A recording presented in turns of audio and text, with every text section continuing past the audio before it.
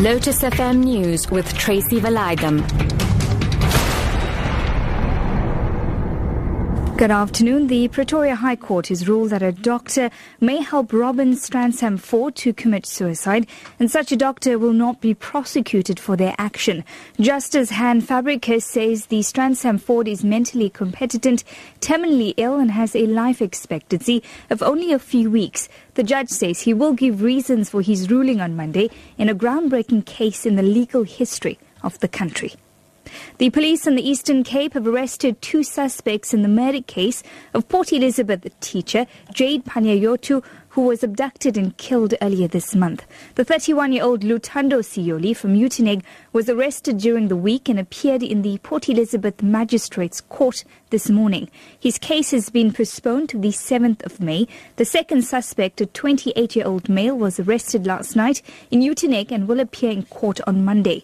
Police spokesperson Brigadier Miranda Mills said that the robbery has been ruled out as a motive. There is a definite prima facie case against the 2 suspects, and we have ruled out the possible motive of robbery. The detective team involved in this case were established from our local hawks, local detectives, crime intelligence officers and other specialized units, and they were congratulated with a breakthrough.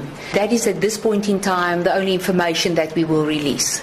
4 suspects have been arrested for the possession of illicit cigarettes at Mbazwane in northern KwaZulu Natal. Police spokesperson Major Tulani Zwane says police were patrolling the area when they came across a suspicious-looking vehicle and stopped it.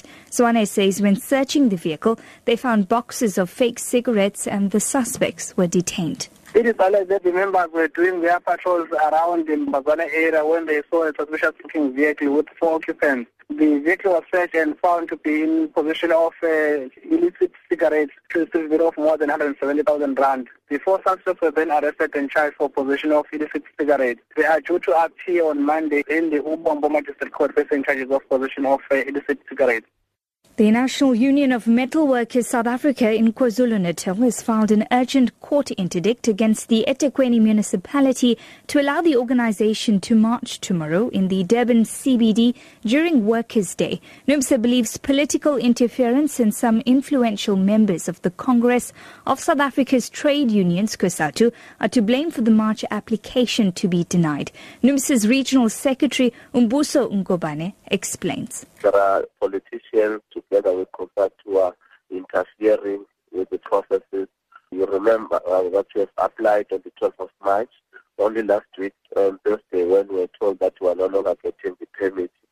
And we are now here to ask the court to intervene so that even if we continue with our march, we do not have anyone harassing us on the street. Gift of the Givers Rescue Mission is continuing in Nepal in efforts to aid people who have been affected. They have travelled to the capital city of Kathmandu, one of the worst hit areas, following the 7.9 earthquake that hit the Himalayan nation on Saturday. Rescue Mission team leader Ahmed Bam says apart from the weather challenges that many rescue teams face, other issues are hampering in the rescue and aid process. A lot of equipment have been left in Singapore. We're trying to get our equipment, search and rescue equipment, some of it back here by today or tomorrow. But it's not just us.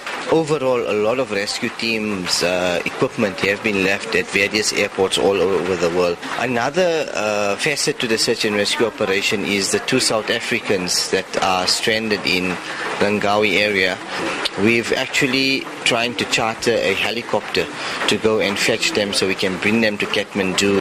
Your top story this afternoon, the Pretoria High Court has ruled that a doctor may help Robin Stransham Ford to commit suicide, and such a doctor will not be prosecuted for their action. For Lotus FM News, I'm TRACY VALAYDHAM. I'll be back with more news at 1 o'clock.